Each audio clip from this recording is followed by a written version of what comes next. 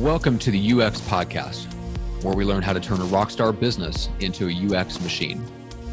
UX introduces a simple formula for personal and business growth based around one principle.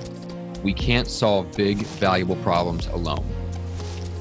Starting with this principle, UX equips and empowers us to pour ourselves into people and systems, scale authentically, and create a life of exponential freedom and impact. And now, let's get started with the latest episode of the UX Podcast. Hey, what's up, Rockstars? Matt Johnson back with another phenomenal conversation on the UX Podcast. We were talking with Eric Pratt of Revenue River, which is a digital agency. They have grown from 0 to 40 full-time employees over the last 8 years in business. And man, we talk about a lot of stuff in this. And Eric is a sales guy, so man, he goes fast. I love the energy of this conversation. I think you'll really enjoy it. And there's a few things that really stood out to me that applies directly to anyone that's building or aspiring to build their business into a UX machine. And the first thing is just how much we have lost control, essentially, of the sales cycle and how much more the consumer is in control. And what we need to do and the way that we market ourselves and the way that we think about how we sell our services has to change to keep up with the changing habits of the people that we're selling to. So we go deep on that. That's one of the things that they really specialize in, is helping companies align sales and marketing and understanding that the purpose of marketing is to serve sales, which I 100% agree with, and is very, very well said. And so we go deep on that. We also talk about what happens when you are executing kind of a long-term strategy for a client, but you want to get them some quick wins. And Eric goes into kind of what I would call like a low-hanging fruit type of analysis, and he gives some examples of what it is for them. But it's something that we can all think about. If we are working with a client and we know that it's going to be 12 to 18, 24 months or something before the flywheel really kicks in and they really see massive results, what are some things that we can do in the short term that gets those quick wins, that gets us through that dip and keeps their enthusiasm high and keeps the buy-in, keeps the morale of the team high, and all those good things that come when we get quick wins. So we talk about that. We also talk a little bit about what his personal X factors are and how that flows into their competitive advantage as the entire agency, right? So they hang their hat on innovation. Well, he kind of describes how that comes from his mentality, but also how they've been able to literally bake innovation and change into their team at a cultural level, and how they support both like professional and personal development, how they encourage all their people to develop and keep the pace of change high. At one point, Eric mentioned that most of the tools they're using didn't even exist 3 years ago, which is it's crazy that is the pace of change that we're seeing in this market. If you're in coaching, consulting, especially consulting and creative agency, you're probably seeing some of those same dynamics. If you're in the life coaching business or something like that, maybe not as much. You might feel like you're a little bit insulated from those changes, but remember that your clients are probably operating in those environments where the pace of change is that fast, where you have to turn over your intellectual capital every 2 to 3 years just to keep up or stay out front of the competition. And so if we're going to hang our hats on and the competitive advantage that we have as coaches, consultants, or agency owners, if it's going to be innovation, if it's going to be staying on the cutting edge, there's a way and there's a process for how to build a firm around change and innovation so that you actually can deliver on that promise of being on the cutting edge. And that's what we go deep on with Eric. And that really goes down to what is our personal X factors? Is that rooted in who we are authentically as a leader? And if not, where it's going to be very difficult to build a firm around that. It may sound good to the customer, may sound good when we say it, that we're on the cutting edge. But if that's not rooted in authentically who we are, it's going to be very difficult to deliver, especially as our firm grows.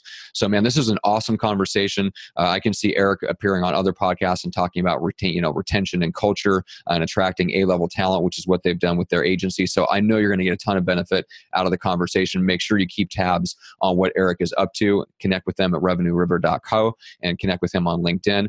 And let's jump right into the conversation with Eric. All right. Well, Eric, officially welcome to the UX Podcast. Thanks so much, man. I'm excited to talk to you. Yeah, thanks for having me, Matt. Yeah.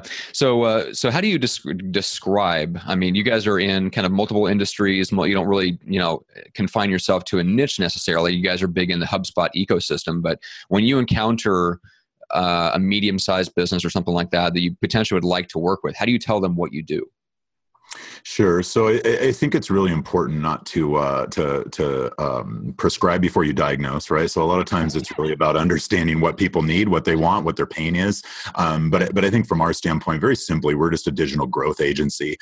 We help companies align technologies so they can compete and win online.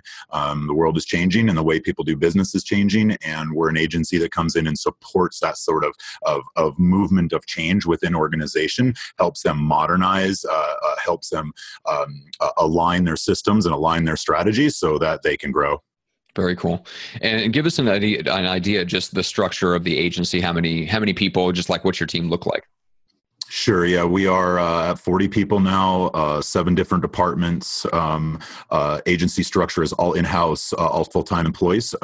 We throw a whole bunch of people at a campaign. We definitely believe in in-house specialized resources. So the ability to sort of get away from being a bunch of generalists, and our structure is built so that we can devote a specialist to the job at hand, regardless of the job at hand. And I would definitely say that competing and winning in the digital space is very, very wide. We're definitely not a point solution provider. We don't come in and just do SEO for a client. We execute growth plans, and that takes a lot of different moving pieces at the same time. A lot of technical expertise, a lot of creative expertise, and trying to combine all those different types of resources and minds and talents and point them in one direction is what we specialize in.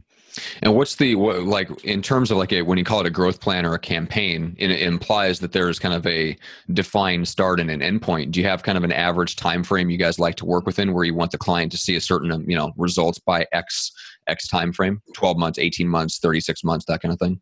Sure. Yeah. I think that a lot of that depends on what their baseline is, what their starting point is. I think it's wise for agencies to understand the current state of the union for their clients and understand how sophisticated they are, how antiquated they are, where there's opportunities for lift. So one of the things I always tell a prospect is like moving this machine, building the system and getting the wheels to begin to move. It's very much like the flywheel concept. You got a lot of heavy lifting on the front side. Once you get the momentum going, it's really, really easy to do a lot of fun things, but you have got a lot of groundwork to do on the front side. So setting expectations is important, but I also think it's very, very critical for agencies to be able to find some quick wins and some early success to be able to demonstrate value and get buy-in. So in my mind, when we embark on a new engagement, we love to look annually and plan long-term goals for our clients. I also tell them this is way more fun in year 2 than it is in year 1. That doesn't mean you shouldn't expect results in year 1, right? So if we're building a plan towards annual goals, it's important that we start showing results quickly. So our strategy is basically to get the system designed and launched quickly, to get things live and operational in a very wide scale within the first couple months so that we can really start hitting quick wins and driving results as soon as the 3rd month. And what do you find? Is there anything in particular? Is it basically online lead generation? Is it getting their sales support system kind of up and running so they can close existing deals in the pipeline faster? What is it that typically generates some quick wins for you guys? Yeah, a lot of that really, really depends on what they have to work with. It's hard to build a quick win from a website if you need to spend 4 months rebuilding a website, right? So a lot of that comes into assessment of what's their low-hanging fruit. Maybe they've got a nice contact list that just really has really poor data hygiene, hasn't been segmented or something like that. So you can work with maybe some existing prospects to try to heat up the timing a little bit. That's a great way to get some quick wins.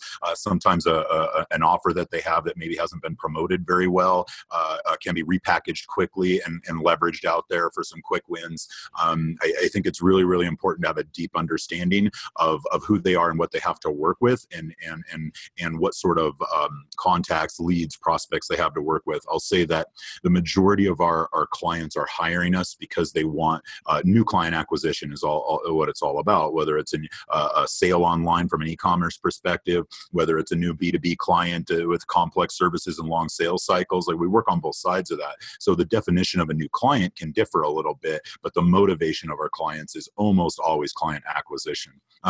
And that definitely goes beyond like basic lead generation, right? Like I think there's a lot of marketing agencies that have experienced this where you go out and think you're killing it and you produce a whole bunch of leads and then sales kind of craps all over it, right? They're like, oh, those are bad leads, bad quality, bad this, bad this. So I firmly believe that it is critical for the success of an agency to connect deeply with the sales team. I think it's really, really important that marketers have the mindset that their job is to serve sales, that a line goes up because a sale is made. And if you can't work effectively with sales teams, you're always going to struggle for bottom line results and new clients, no matter how good or plentiful the lead quality is. So I think it's really, really important to work very, very closely with sales and make sure that teams are aligned and that sales understands how to be successful with the leads that marketing provides them. Yeah, let's talk about that, because that's one of the things I wanted to go deep with you on, was that you mentioned that like essentially sales has kind of lost control of the sales cycle, like in terms of the sales rep and the sales function in our companies. So I want to talk a little bit about what you mean by that, and then we'll come back to how marketing can serve that. Because I think there's a mentality there that sales has had for quite a long time that I don't think is necessarily working, and that causes the friction with marketing that we see. And this goes all the way down to even just internal struggle between some of the people at the solopreneur level. Like, what am I marketing, and how am I really setting myself up for sales? So when you say that sales has lost control of the cycle, what does that actually mean on the ground? Well, I think every sale really comes down to buyers, and buyer behavior has shifted. It has changed. There's so much written about that. There's so much evidence out there. Like, I don't think that's a groundbreaking statement, right? Like, the way buyers buy has changed. And so as buyer behavior changes, marketers and salespeople's behavior needs to change. And I think the basic premise is that consumers, buyers, they're so empowered today by the age of the internet and all this information out there. There are so many resources. Everything's at their fingertips. And so when you have very, very empowered, educated buyers, sales has to change the way they operate. And sort of gone are the days when, if I want to buy something, I go to a website and fill out a consultation form and get walked through 45 PowerPoints and 15 sales steps, right? Like, I have the ability as a buyer to educate and qualify and check credibility, check references. Like, I can do all of that stuff myself. So why would I believe what's coming out of a salesperson's mouth? So I think that really shifts the power from the salesperson to the buyer. And as the power shifts to the buyer, I think it's very, very important that we as marketers and salespeople are able to go sort of meet them where they're at, have a real firm understanding of where they're at in their buyer's journey. It's not our job to always back them up and start over. I believe it's a salesperson's job to pick things up where they are now and be that helpful expert who is answering questions, providing additional information, resources. You're trying to position a buyer to make a good decision rather than convince a buyer that they need to buy what you're selling because of whatever. Well, yeah. And you know this from being in professional services, like sometimes some of the worst things that you can do is persuade someone to work with you when they wouldn't otherwise be inclined to do so. Because when you're delivering from professional services, you actually have to work with them after the fact, and they have to have the right belief systems. They have to have the alignment with your agency. Otherwise, things do not go well, even if you make the sale. So I think there's something to be said there for the sales function kind of changing and picking up wherever they're at in the journey and pushing them further, but not in a way that's transactional. Because I just Hallelujah. That's dead on. I think that it is critically important for a salesperson to help a buyer mutually evaluate fit, especially on the services side. Like, fit is everything. Like, we are not selling a commodity. This is not a transactional sale. This is ideally a long-term mutually beneficial partnership. And if we can't get along, that partnership's going to really suck. Like, I think the only thing that's more expensive than like acquiring new clients and everything it takes to do that is battling to serve a client when a bad client. Yeah. That's no fun for anybody, right? That's not fun for the client. It's not fun for all the people in my agency who are trying to serve those clients. Like, life's too short to beat your head against the wall nonstop. That doesn't always mean that the client's bad, certainly. Like, sometimes that stuff that we need to address internally. I think it's really, really a good practice to have really strong self-awareness with that stuff. And whenever you have a bad relationship, really evaluate why that relationship failed and what you could have done better. But the end of the day, I know that the exact same people on my team working with, say, 2 different clients can have completely different experiences. And so whether that's our fault or not, we should be working really, really hard to identify what are the commonalities in those good fit clients, the clients that we know we can be successful with and really move the needle for and have a lot of fun doing it. Like, this doesn't have to be torture. It's not like going to the dentist. It should be fun to win. If you're just fighting each other all the time, winning is hard and it's sure as shit not fun. Well, yeah, and it creates all sorts of other systemic issues in the agency itself, where the team can get to the point where they're not even excited to take on new clients. Yeah, morale and retention, all sorts of stuff, employee growth and improvement, all of that stuff is affected. Nobody likes to hate their job. You don't want to hate the people you're working with, and you don't want to hate the people sitting next to you either. So life's too short, right? Yes, it is. All right, well, let's go back to the marketing and sales thing. So when you think about marketing and its function, if the job of sales is to kind of push them further down the customer journey, from wherever they're starting from to where, to the hopefully the end point of signing up with you and being aligned so that they're a good long-term, 2 to 5 year fit as a client. What do you think is the function of marketing? Is it the changing of beliefs? Is it just attracting more of the right people that are already aligned and kind of weeding out the people that aren't? How do you think about that in terms of what are you teeing up for sales? Yeah, that's I guess a little bit stems back to our previous conversation, is what is your ideal client type? What types of people are you targeting, and how are you going to bring them in? How are you going to introduce them and hand them over to sales?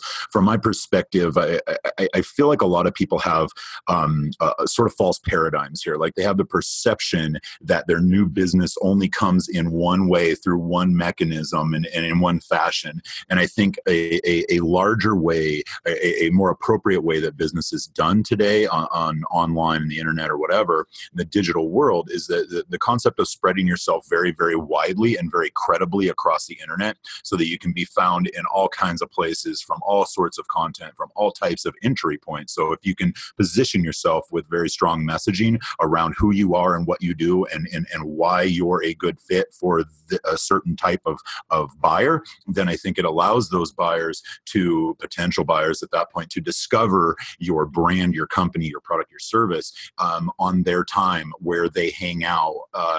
And so then you're no longer beating them over the head. You're no longer splattering them with messages. You're just basically positioning yourself to be found, and you're positioning yourself to be very, very credible and authentic when you are found. So if you think about all these ideal customer types floating around out there, and you think about these salespeople just waiting for more leads, I think it's marketing's role to identify and message to those people, to allow them to come in when the timing is right. Timing is so important in sales. You can have the ideal customer out there floating around that is not ready to buy, and if you hammer them over the head, you're gonna have a negative effect with that, right? So it's very important to position yourself for when the time is right for those ideal clients to sort of raise their hand and self-identify that they're ready.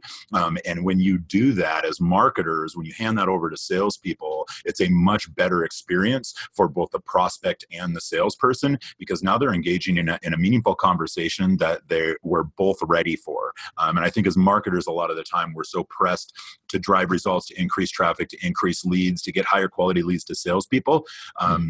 You can't force a buyer to buy. And I think that's a very important thing to understand in today's time, is that you cannot force a buyer to buy, and you need to be there for them when they're ready, but you can't make them ready if they're not. Yeah.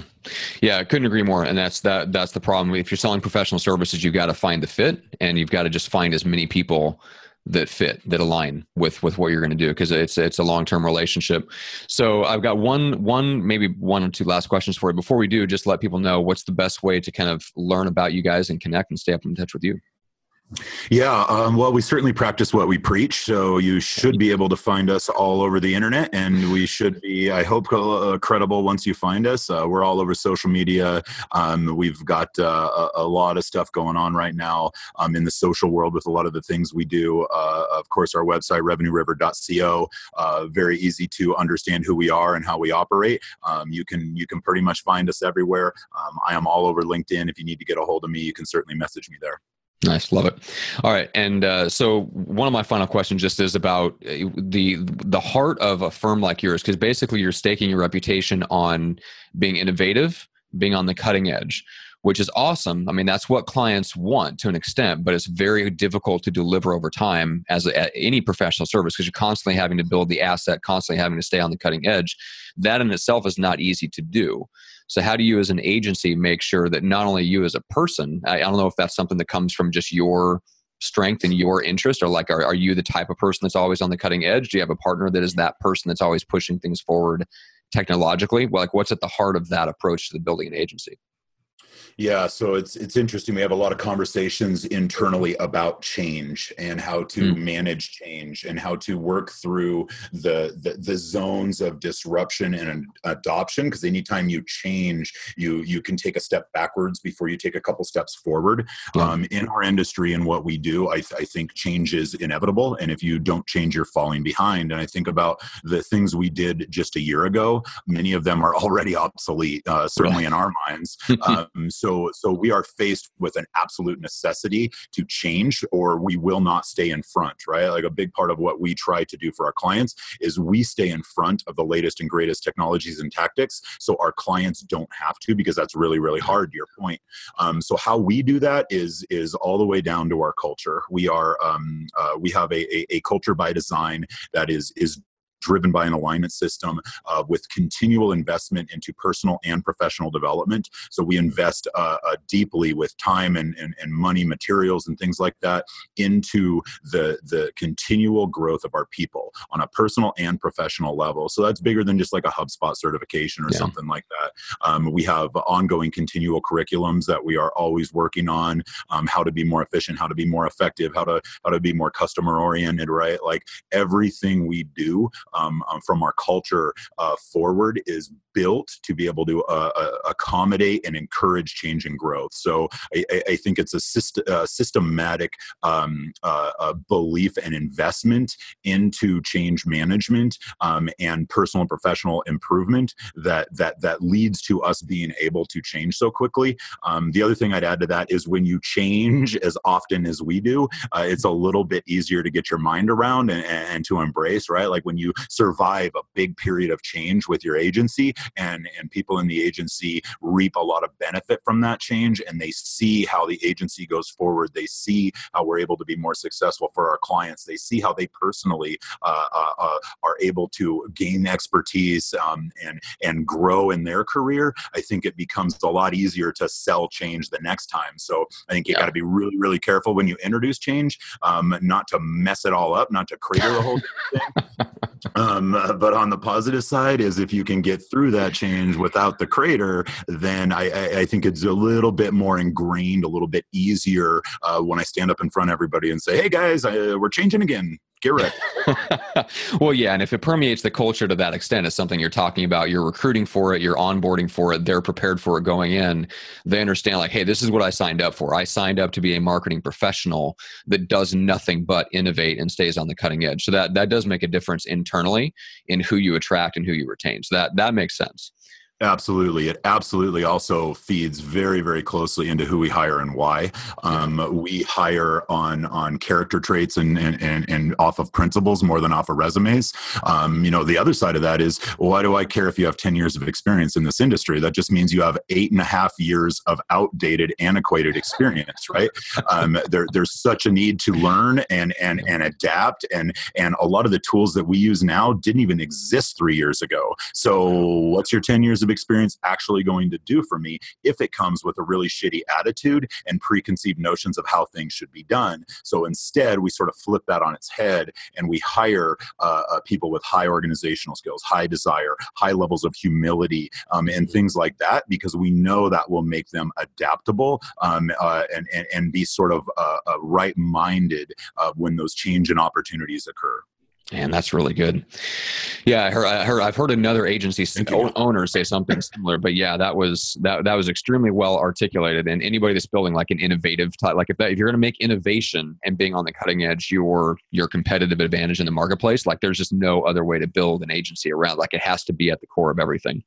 Well, let's finish out with this before we shut things down. Is there anything that you did that has just surprising things you've learned in growing the agency from, essentially 0 to 40 full-time employees? What's the most surprising thing that's come up? Yeah, most surprising. I think for me, I was a sales guy. I've been a sales guy for 13 years. I've been a sales manager. I dealt with a lot of sales and operations, client management, and things like that. I had a marketing degree. What surprised me most going out on my own and becoming an entrepreneur, really, I think like the most overlooked, or maybe not overlooked, but underestimated facet of being an entrepreneur and owning a business, owning an agency, is how critically important it is to master the financial side of things. What was maybe the most surprising piece of that is the difference between writing revenue and collecting money, right? Like cash flow and things like that. It's really, really hard to invest and grow your agency if you don't have a really, really well dialed in financials, especially the projections. You really have to understand how to project your year and project growth and adjust constantly. I manage my financials as one of my job roles, and I devote an extremely disciplined amount of time to that every single week. That is a big, big piece of who we are and how we operate. And I can't imagine at this point making the decisions I make on a daily basis without the forward visibility of a really strong projection and a real strong understanding of cash flow and how it works and where it's going. I just don't think you can move very fast without severe consequences, without that level of insight. And I think I really, really underestimated that on the front side as like a sales guy with an idea for marketing is like, hey, let's grow this son of a bitch. And I am a very aggressive, very no problem taking risk. But as you grow and as you scale and there's more and more bodies around you, like I have a responsibility now to make sure that 40 people, including my family on top, have opportunity to pay their bills next month. So I can't just run around shooting from the hip and like, hey, let's buy that. That sounds like a great idea. So I definitely underestimated the financial disciplines that are absolutely critical for success. Yeah, love it. And that's an entrepreneurial skill set that you can take with you into anything and everything that you do for the next 30, 40, 50 years. Like that skill set, like once it's built, man, it applies to everything. Gives you the ability to go in and decide who you're going to partner with. You can go buy businesses. You can partner with other things. You can take on, joint venture partnerships a lot easier and more, with more foresight. Let's put it that way. Like once you understand that stuff, it's a skill set that you can apply to a lot of different things. Absolutely. Certainly with more confidence, I would say. It's amazing that we don't learn stuff like that in school, right? Like if I could have spent 4 years in college learning that type of stuff instead of all the shit that I basically didn't learn, I would have been on a much faster growth curve on all that stuff. To that point, book recommendation for anyone out there, The Personal MBA by Josh Kaufman is a fantastic book if you want to learn some of those principles. A lot of the things that all these MBA students and stuff like that out there learn is very, very well encapsulated in The Personal MBA. I highly recommend that, especially on a lot of the financial disciplines and understanding how to scale things. That's a great read. Love it. Love book recommendations. So that was awesome. Well, let's do this. So everybody go to revenueriver.co, check that out, look you up on LinkedIn, connect with you there. And I obviously want to honor your time, but there's a whole bunch of other things we could potentially talk about. I'd love to get you back and talk about some of the other things that you guys are doing, because there were so many rabbit trails I had to unfortunately let go and just like try to keep it focused on the sales and marketing. But I really, really appreciate it. And thank you so much for your time and your contribution. Yeah, absolutely. Really enjoyed the time, Matt. Would be happy to come back and help again. If you get any other topic that you think I might help on, I'll be glad to jump in on it with you. Hey, Rockstars, thank you so much. I appreciate you investing your time, your effort, your energy into the show. I don't take that lightly. I so appreciate you all listening and the feedback that I get from those of you who listen and engage with the show. Whether you agree or disagree with the things we talk about, I love hearing from you, so please reach out. And if you are in the audience and you're a business coach, a consultant, or you're in creative services and you're thinking about using guest appearances on podcasts and interviews to boost your business, grow your brand, build more influence, and attract ideal clients, or maybe you're watching other people in your space do that and you're wondering if this strategy will work for you and how to make that work, I did a special training with a client, Dana Malstaff, who runs the Boss Mom podcast. We produce her show, and we did a training all about that. And it's called How to Get Featured on the Right Podcast and Get Your Ideal Clients Flocking to You. And a few of the things that we covered in that training, it's short, it's content packed, it's only about 35 minutes long. And we talked about how to get featured on podcasts in less than 2 hours a week, how to find the exact right podcast for you and make friends with those podcast hosts, how to become micro famous so you're known, liked, and trusted in your space, and really how to craft a story hook that really gets the attention of podcast hosts and gets them to say yes when you reach out and pitch yourself as a guest.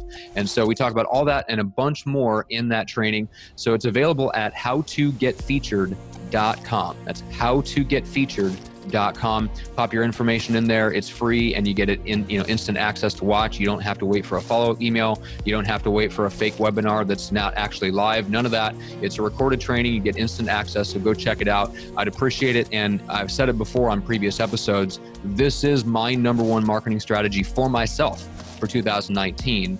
And I learned a lot of these things in the process of building the system for myself and my staff to pitch me as an expert guest on podcasts. And whenever somebody, whether it's one of my own clients or my friends and peers and colleagues in this space that we all run in, it's my number one recommendation for them to grow their brand, build their influence, and attract ideal clients. So if that's you and you want more of that, go check that out. That's at howtogetfeatured.com. Thanks again so much, and we'll see you on the next episode of the UX Podcast.